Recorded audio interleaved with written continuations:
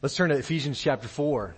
If you're not already there, Ephesians chapter 4, 11 through 16 is our text for today, for this morning. Jason is going to dig in next week to verse 17 and following. But this week we're going to talk about the gifts of the King. Last week we looked at how Paul had reminded the Ephesian Christians that walking with Jesus was going to require something. I talked to the kids about this last week.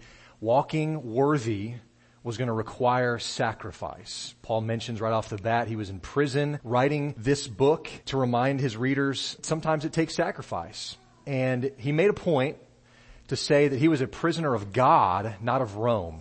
And I made the comment from our home team study that said that God's fingerprints were all over his prison chains. He began to describe what a worthy walk looks like at the beginning of chapter 4. And he gave some kind of definitions of Christian conduct. And you can look at them with me. There were 5 of them. He talked about humility, gentleness, patience, bearing with one another in love, and then maintaining the unity of the Spirit. And we talked about those things last week and how we should be eager to maintain unity in the body because it is a reflection of the unity that God has within himself in the Trinity. He also quoted from Psalm chapter 68. And we talked last week, this is a hymn or a song of victory. He said that Jesus there came all the way down to earth to save, but then he also has gone all the way back up to heaven to reign in authority and in rule and in power. And it's out of that overflow of victory that Paul leads us into talking about the gifts of the King today. So let's read together chapter 4 verses 11 through 16, and then we'll pray and continue on. And he gave the apostles, the prophets, the evangelists, the shepherds and teachers to equip the saints for the work of ministry, for building up the body of Christ until we all attain to the unity of the faith and the knowledge of the Son of God, to mature manhood, to the measure of the stature of the fullness of Christ, so that we may no longer be children, tossed to and fro by the waves and carried about by every wind of doctrine, by human cunning, by craftiness and deceitful schemes. Rather, speaking the truth in love, we are to grow up in every way into him who is the head, into Christ, from whom the whole body, joined and held together by every joint with which it is equipped, when each part is working properly, makes the body grow so that it builds itself up in love. Let's pray. God, that is our desire. That you would build this body up in love. Not that we would make a name for ourselves, Lord, but that so that we can proclaim and shout it out from the top of the mountains that Jesus is Lord, that Jesus is King. Lord, you give gifts to your people out of your victory, and we want to know best how to use them, how to honor them in honoring you. And so, Lord, I pray that you would teach us this morning how to do some of those things and remind us, Lord, the whole purpose of this is to lift up high his name, to glorify your name. And so we pray this in that name. Amen. So we always want to keep in context where we've been, where we're going, where we're at.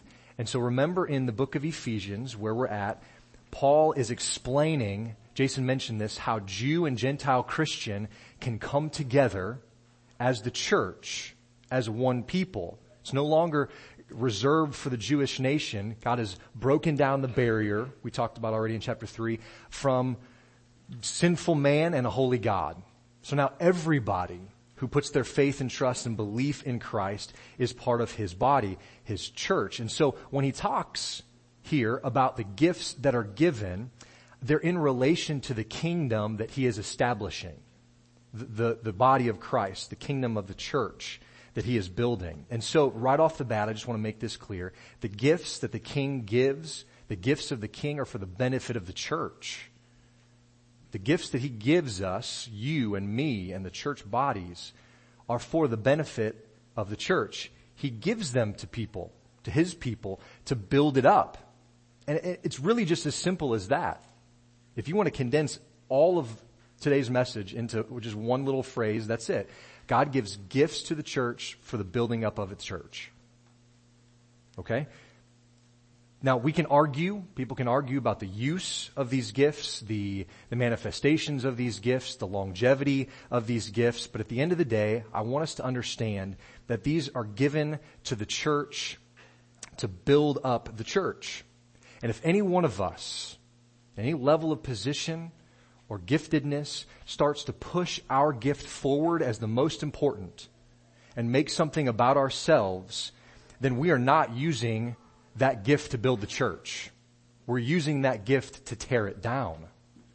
And the Bible is very clear. Paul, in many of his other writings, is very clear about how to use those gifts. When a person is doing that, when a person is tearing down the church in divisiveness, they should be corrected and called to repentance. But I want to be clear about something else in all of this too. I don't want this caution about using our gifts properly to cause you to not want to use your giftedness in the church. I don't want to stop or deter you from that. On the contrary, I want to spur you on to love and good works. Verse 16 of this chapter tells us that we are joined and held together by every part. Paul's using the body analogy, and he talks about every joint of our body. He says every joint, every part is holding itself together. You know what this tells me? We need each other.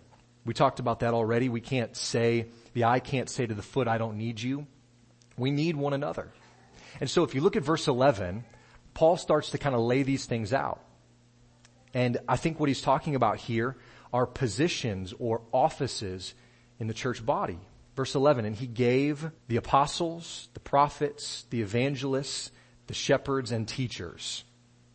There's a particular focus to Paul's list here on positions of leadership in the church. Now, in other places, you can see in Paul's writings, he's talking about the giftedness that are given to each member by the Spirit.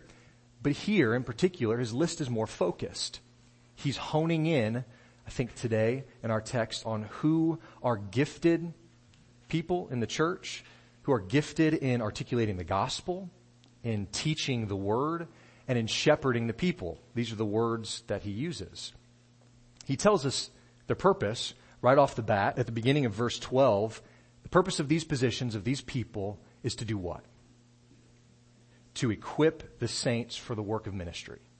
That's their purpose. Before we talk a little bit more about that purpose, what they do, I want to look briefly at the positions that he talks about here. There's several of them that he mentions. Just briefly talk about these. Apostle and prophet, those are the first two that are mentioned here. These two words have a pretty broad, relatively broad range of meaning in Scripture. And so my intention today is not to argue their full scope or their longevity or any of that sort of thing, but just kind of give a brief explanation of what I think that they're used here for and why.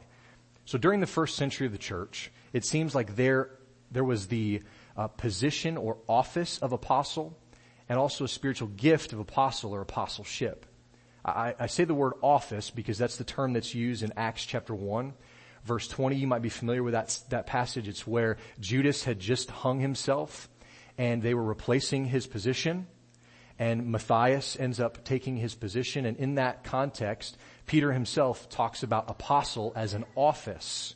That's the actual word that he uses there. So the office or position of apostle was held by Matthias, who took Judas's place, and then the other 11 disciples, along with Paul.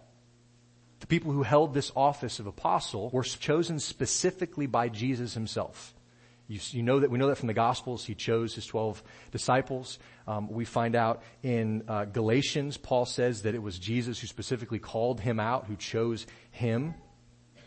These men were given the task of laying the foundation of the church. That's the way Paul puts it in Ephesians that we're talking about. Their teaching was laying the foundation. There were other men that we see in the New Testament who had what I would consider the gift of apostleship, but not the office specifically given to the 12 and to Paul. And I've listed those in your notes with the scripture references that you can look up, but I'll quickly go through them. James, Barnabas, Andronicus, Junias, Apollos, possibly Timothy and Silas. Really at its core though, what does the word apostle mean? It means one who is sent. It means a delegative authority, one that is set apart or just one that is sent. And so in that sense, if that's how we define apostle in the New Testament, I think we should, one that is sent. Guess what? Every one of us fall into that category, don't we? Because every one of us is one who is called out from the world and sent on mission to go and to preach the good news. So we're all considered apostles in that way, but not all of us hold the office of an apostle like Paul or the 12 disciples. So prophet, in kind of a similar way, prophet just means an inspired speaker. Someone, I like this definition of it, someone who applies God's word to God's people. That's what a prophet is, what a prophet does. So basically a prophet proclaimed the message from the Lord. And sometimes we see in Scripture that their message was revealing truth about God to his people. Sometimes a prophet's message was more predictive in truth-telling or forth-telling what was coming. Now keep in mind in all of this, the early church, the one that we're talking about, the one that Paul is writing to, they didn't have the complete Bible available to them at the time. In fact, some of the early Christian churches had little to no writings from the New Testament authors at this time. If you think about just the book of Revelation, it was finished towards the end of the first century, and the Lord sent prophets to proclaim God's word to his people who would not have had access to his word otherwise. God divinely chose and provided gifted prophets to proclaim his message until the fullness of the canon that we have as Scripture was complete. Last thing that I just want to point out about apostles and prophets, the New Testament authors, Peter, Jude, the author of Hebrews, even Paul himself, they refer to apostles and prophets in the past tense as something that has come and gone. 2 Peter chapter 3, Jude verses 3 and 4, they talk about how people should not stray from the message that the apostles gave. Past tense, the apostles gave, not are giving, gave. The author of Hebrews says, he speaks of those who have performed signs and wonders. This is a past tense, performed in the past tense. Even in our text today, verse 11, Paul uses the past tense word gave. He gave these positions to the church. If you just kind of skim back, and you can do this with me, chapter 2, Ephesians chapter 2, look at verse 19, 20, and 21. So then, you are no longer strangers and aliens, but you're fellow citizens with the saints and members of the household of God, built on the foundation of the apostles and prophets, Christ Jesus himself being the cornerstone, in whom the whole structure, being joined together, grows into a holy temple in the Lord. The church structure has been built on the foundation of the apostles and the prophets, with who being the cornerstone? Jesus Christ is the cornerstone. He is the linchpin. He's the one that holds it firm and secure. And so, will the cornerstone ever be moved? No. If you want to maintain integrity in the structure, the cornerstone remains unchanged. And we know that Jesus Christ is the cornerstone, and he never needs to be relocated. He never needs to be readjusted in that structure. He never needs to be repositioned in the building. And the apostles and the prophets, Paul said in verse 20 of chapter 2, that our faith is built on the foundation of the prophets and the apostles. And if the builder is any good, and if his ways are true, how many times does a foundation for a structure need to be laid? One time. If the builder is good, the foundation is laid one time. So if you look in the book of Hebrews, 6 different times the author of Hebrews talks about how Jesus Christ came and was our sacrifice once and for all. The foundation has been laid, brothers and sisters. It only needs to be laid one time. So moving on in our list, we've talked about apostles and prophets, and Paul adds to those, he says evangelists in verse 11. In reality, every single one of you is an evangelist. If you know Christ, you are called to proclaim the gospel. That's what evangelist means. But I do think that some people are uniquely gifted in this area. And just some off the top of my head, Billy Graham, incredible evangelist. Another, D.L. Moody. Even further back, George Whitefield. These guys were incredible evangelists. They were given the opportunity, I believe, by the Lord to preach the gospel truth to people, for people to hear. Commentator John Gill, he says this. He says, evangelists were companions of the apostles, like Philip, Luke, Titus, Timothy, and others. They were not fixed as stated ministers in any one place, but were sent here and there as the apostles thought fit. So it's possible that evangelists, even in this time, they weren't tied to any one place.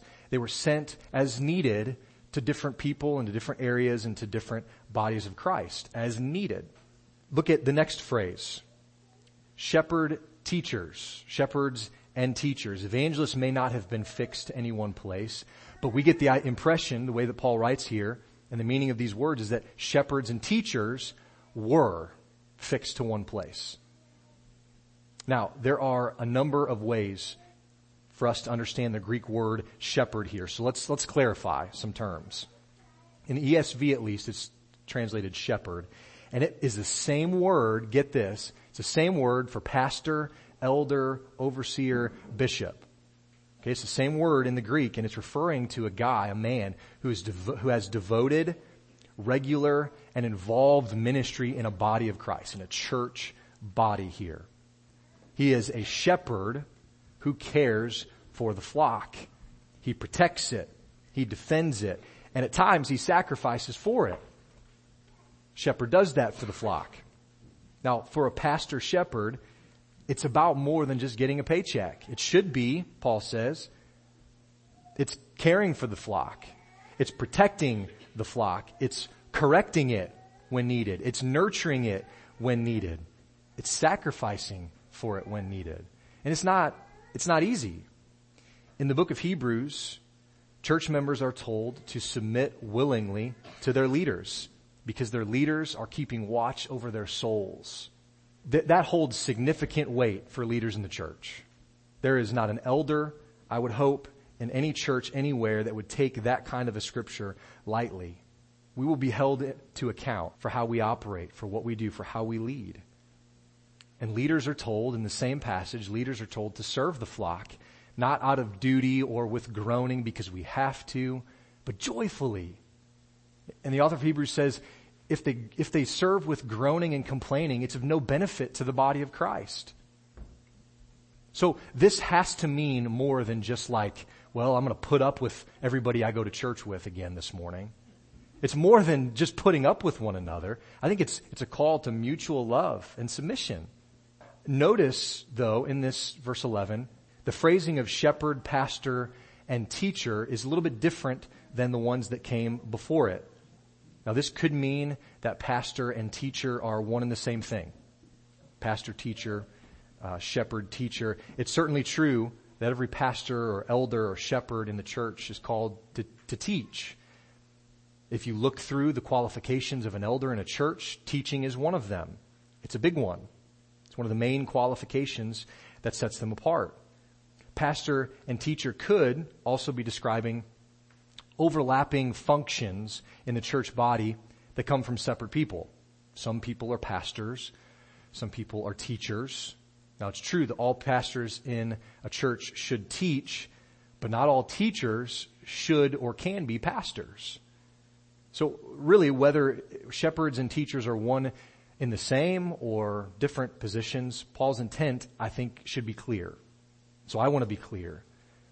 Here's the intent. The church needs faithful people who will shepherd the flock and faithful people who will teach sound doctrine. Because that's where he goes next in the verses. These people that we just talked about, they help build up the church on the foundation of the apostles and the prophets, the cornerstone of Christ, and on every gospel preacher who has come before them. So my job as a pastor, elder, is not to reinvent the meaning of Scripture for relevancy's sake. And this is one reason why we don't only look to modern day understandings of Scripture. Think about where that view is taking the evangelical church for the most part today. Leaders in churches are sifting the teachings of Scripture through the filter of a man-centered and post-Christian culture. And the results are exactly what you'd expect. People that identify as Christians aren't quite so sure anymore that the Bible is reliable, that it's completely without error. They doubt whether Adam was actually a real person or that Jonah really spent 3 nights in a fish, or that Jesus physically rose from the dead. When we reach the point where churches are planting more doubt than confidence, we have a wishy-washy people who say they're Christians, but who have more confidence in their feelings and emotions than in the Word of God. And we're on shaky ground. People who claim they're believers are abandoning the doctrines that Christians have held tightly to for hundreds and hundreds of years for the sake of relevancy and acceptance in our culture. So this is why we go back and look at what the church believed hundreds and hundreds of years ago. The litmus test, though, is not, is it relevant for today, any more than is it old enough to be true? Those aren't the litmus tests of whether we teach something. Everything we teach in the church, every doctrine that we hammer on, should be measured against the standard of God's Word alone, and not my ideas or your feelings or the culture around us. The standard of doctrine in the church is Scripture alone. And we talked about this several weeks ago. We talked about sola scriptura. Scripture alone. And Paul says in chapter 4, verse 11 through 16, our text today, that the king has given leaders to the church to stymie this trend, to stop this trend of wishy-washy Christians. He tells them why these leaders should keep teaching and what the effect of their teaching will have on the church. So look at verse 7 just for a minute. Back we see that in verse 7, every believer is gifted by Christ with varied grace. And then now in verse 11, we see that the church is gifted by Christ with people in varied offices. Just as a marriage, each believer has the same value to God, husband and wife have different functions in the marriage. What's the function of people in these offices, in apostles, in prophets, and teachers, elders, shepherds? Well, we mentioned it at the beginning, verse 12, to equip the saints for the work of ministry. So we've defined what some of these things are. Now we get into the meat of all of this. What does this mean for us as a church body? Leaders in the church are supposed to teach, train, and equip the saints. Who are the saints? You, Christians. You don't have to be dead to be a saint. Okay, Christians in the church. Leaders are supposed to teach, train, and equip them so that you guys go do the work of ministry. The church does the work of ministry. I think we understand what this means. I really do. I think we get it. Church leaders are not the only ones responsible for ministering to the church body. You are. Every member is. And so this is something that is dubbed this every member ministry mindset. That's a mouthful. But think about that with me. Every member ministry mindset. And we need to keep this in front of us. I'm going to talk about this just for a second. Practically speaking, this means that you don't have to wait for one of the pastors to go visit your friend in the hospital. It means that you can go do that. Or you can call someone in your small group or in your Sunday school class or your neighbor and say, hey, I'm going to go visit my friend. Would you come with me? Now, please let me know that your family member or your friend is in the hospital because I'd like to go visit them if I'm able. But this doesn't mean that you wait for me to do it. It means that you don't wait for a deacon to go and fix the leaky roof of a church member's house. You don't wait for them to do it. You pack up your tools and you go see what you can do to help fix their roof. Now, make a deacon aware of that need so that we can help as a church body. But this means that we are taking initiative in ministry, and this is that every member ministry mindset that we're talking about. Now, the old saying is that 10% of the church members do 90% of the work. I don't know if you've heard that before. That may be true in some places. Praise God, I don't think those numbers are accurate here at Ramsey Creek. I see things happening here that encourage me so much, that excite me. And I hope you are seeing them too. Now, I think our percentages are different, but here's the problem when we get complacent in that. When we think, all right, we're doing what we need to do. This is great. And then we sit back and then nothing happens. And needs go unmet. ministry isn't happening organically and naturally, and when the majority of us just start to assume, well, somebody else will do that, somebody else will go, that's when we get into trouble. That's when we start to not live out the every member ministry mindset. Brothers and sisters, the time will come, if it hasn't already, the time will come when God is going to call you to step into a ministry. I don't know what that might mean, but God is going to call you into a ministry. And I would encourage you to say yes to His leading and His timing. God never calls Christians to be comfortable. He just doesn't. Think about the life of Jesus. Think about the life of those who followed Him. The very first thing when Jesus called them, what did they do? They left everything they knew and everyone that they loved. Following Christ is not meant to keep us comfortable. Now, He tells us, don't be worried, don't be anxious, but that doesn't mean you're never going to be asked to do something outside of your comfort zone.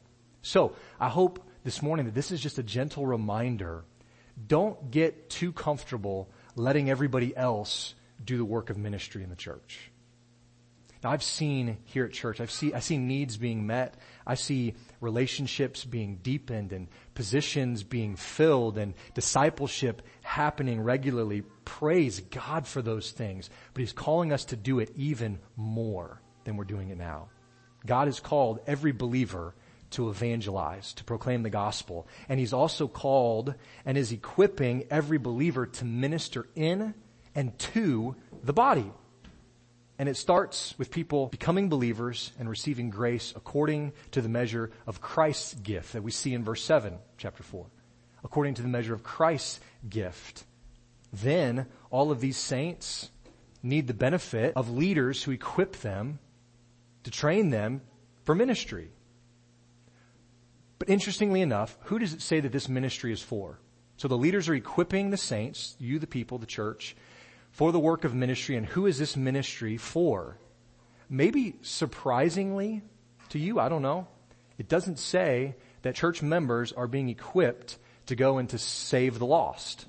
If you look at the end of our text in verse 16, it says that we are being equipped by leaders in the church, by the Spirit Himself, for the building up of the body, for the building up of the body of Christ. This should mean, and I hope you hear this morning, you are not an accident in the body of Christ here. You have a role to play. Jesus Christ has given you a gift. Out of His victory, He has given you a gift to serve with.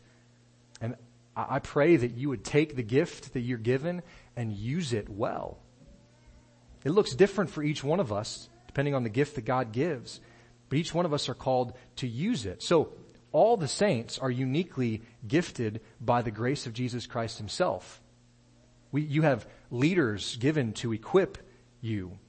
But we still need, I find this so interesting, we still need the work of each other in our lives to fulfill this idea of building up the church body.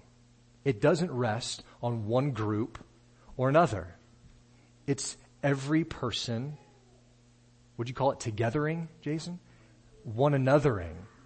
This every member ministry mindset leads to unity and maturity, and that's why leaders lead. So the church comes together in unity and in maturity. And first Paul says, if you look at verse 13, first Paul says it leads to unity of faith and unity of knowledge in the church as a whole. But I don't think we're going to attain unity of faith until we have knowledge of the fullness of Christ. It would be ridiculous to try and force unity in the church based on a kind of wishy-washy faith where you get to believe what you want about the Bible and you get to believe what you want about the Bible. You can believe whatever you want about the deity of Christ. We just want to be together in unity. Is that really unity? I don't know that we could say that it is. I mean, technically we could force it in that way, but I don't think it would be much different than the unity that the Nazis had or the unity that the people in David Koresh's cult had. That was unity in a sense. That's not the kind of unity that Paul is talking about. That's not unity over the knowledge of Jesus Christ, because those groups, two specifically that I mentioned, were flawed from the start because they were not based on the unchangeable truth of God's Word. And so instead of similar viewpoints or ideas, unity in the church has to be based on the knowledge of the Son of God, Paul says in verse 13. Brothers and sisters, we have to be learning the truth about Jesus together. Our unity needs to be based on Jesus Christ alone. When we're doing that, Paul says something else is going to happen. On top of just unity in the body, something else is going to happen. The second thing on the list, maturity comes. Paul is still using the body metaphor, and he contrasts in verse 13, he contrasts a mature man with little children in verse 14. I mentioned this last week. No adult likes being referred to as a child, as a kid. Most of the time, it would be an insult. Now, just to clarify, Paul is not using this terminology like Jesus did in Matthew 18. Jesus was talking about the faith of a child. Paul is talking about the understanding of children. And he says, that's not what you want. You don't want that. It's the faith of a child is good and necessary for someone to believe, but the understanding of children needs to grow up, needs to mature. The understanding of children is lacking. It's not even close to being complete yet. You wouldn't give your 6-year-old the keys to your car to let them go get milk from the store because they don't have the experience that's needed to get behind the wheel. Children are fairly gullible. They're easily led astray.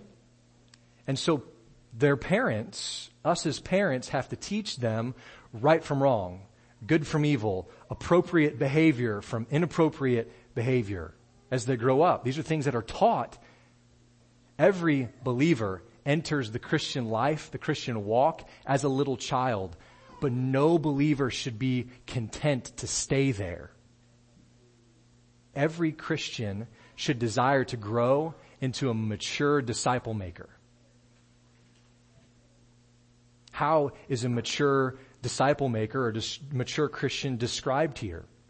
Paul has a list. You can follow along with me. Starting in verse 14, it says that a mature Christian is no longer a child.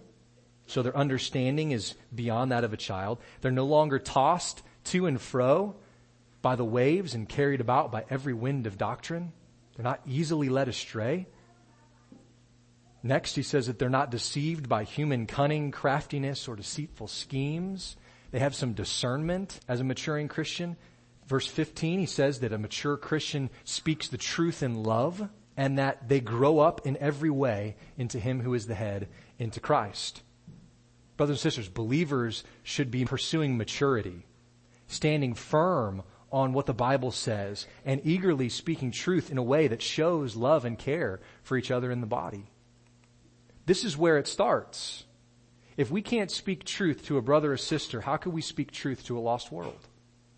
We have to speak the truth in love. So Christian maturity involves loving the truth, it involves speaking the truth, and it involves living the truth. Loving the truth, speaking the truth, and living the truth. Look at verse 16 with me.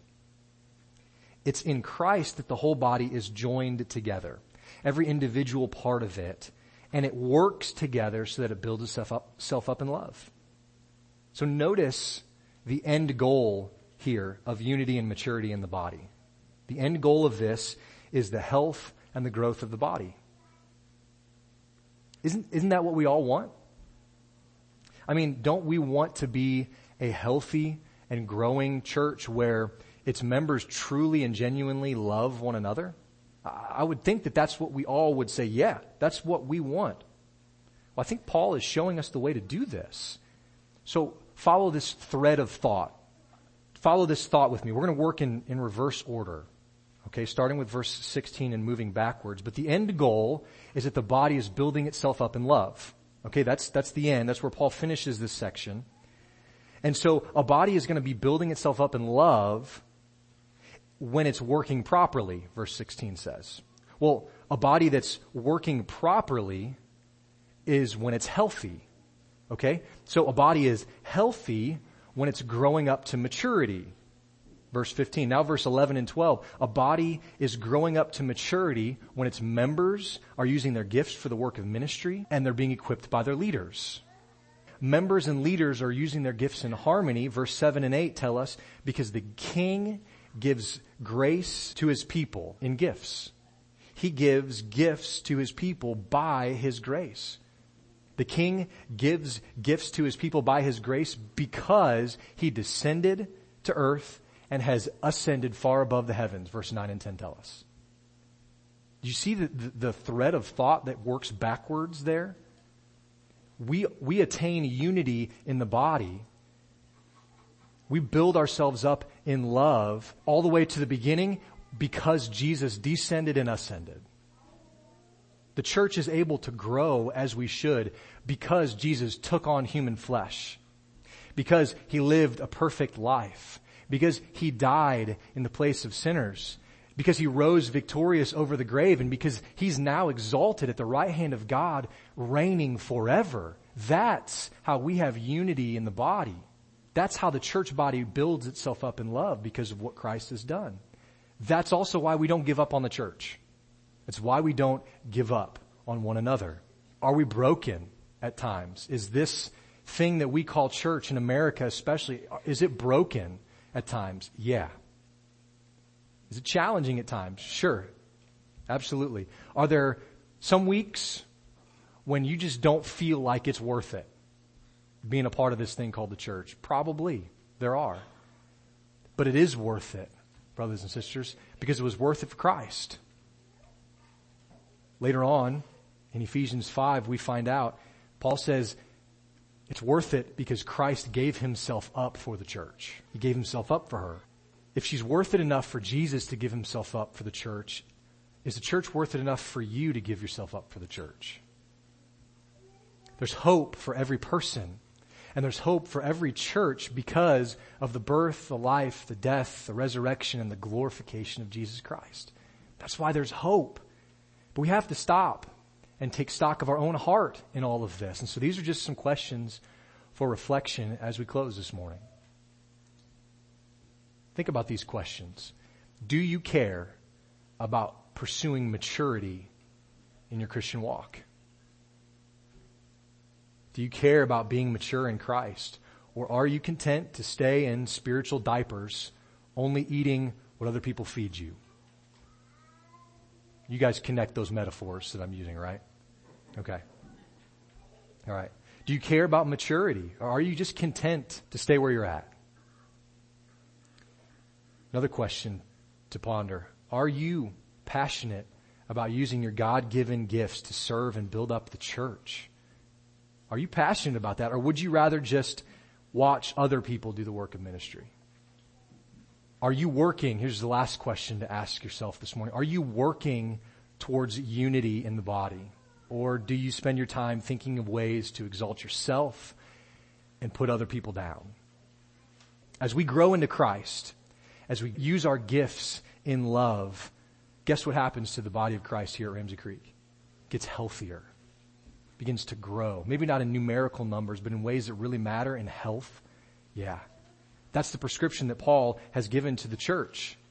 Use your giftedness, serve one another, build one another up because of what Jesus has already done. So I would encourage you this morning, don't be comfortable with where you're at.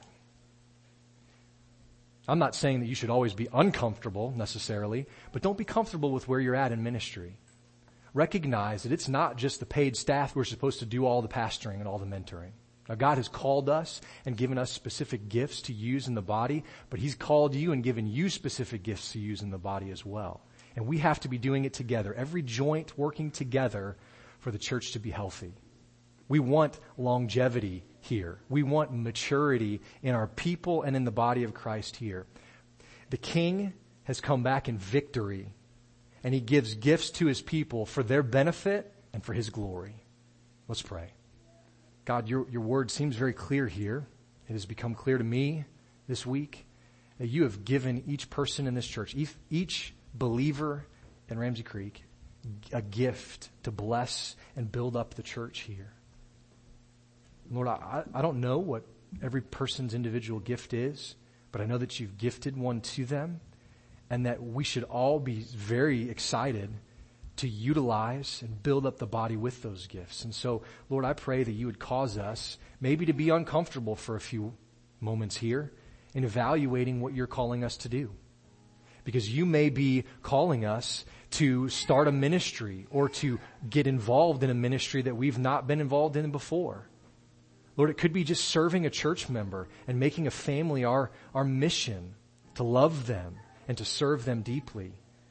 Lord, but however we do it, whatever you call us to do, God, we remember and recognize that we can only do this because you have come to earth, took on flesh, lived a perfect life, died a sinner's death, and then rose victorious because there was no sin in you, Lord. And now you reign over all. Every knee will bow at your name one day. And so we bend it willingly now. God, I pray that you would stir in our hearts, make us uncomfortable so that we move into ministry as you call us, Lord. And Lord, if we have not ever called on your name for salvation, God, I pray that today would be the day.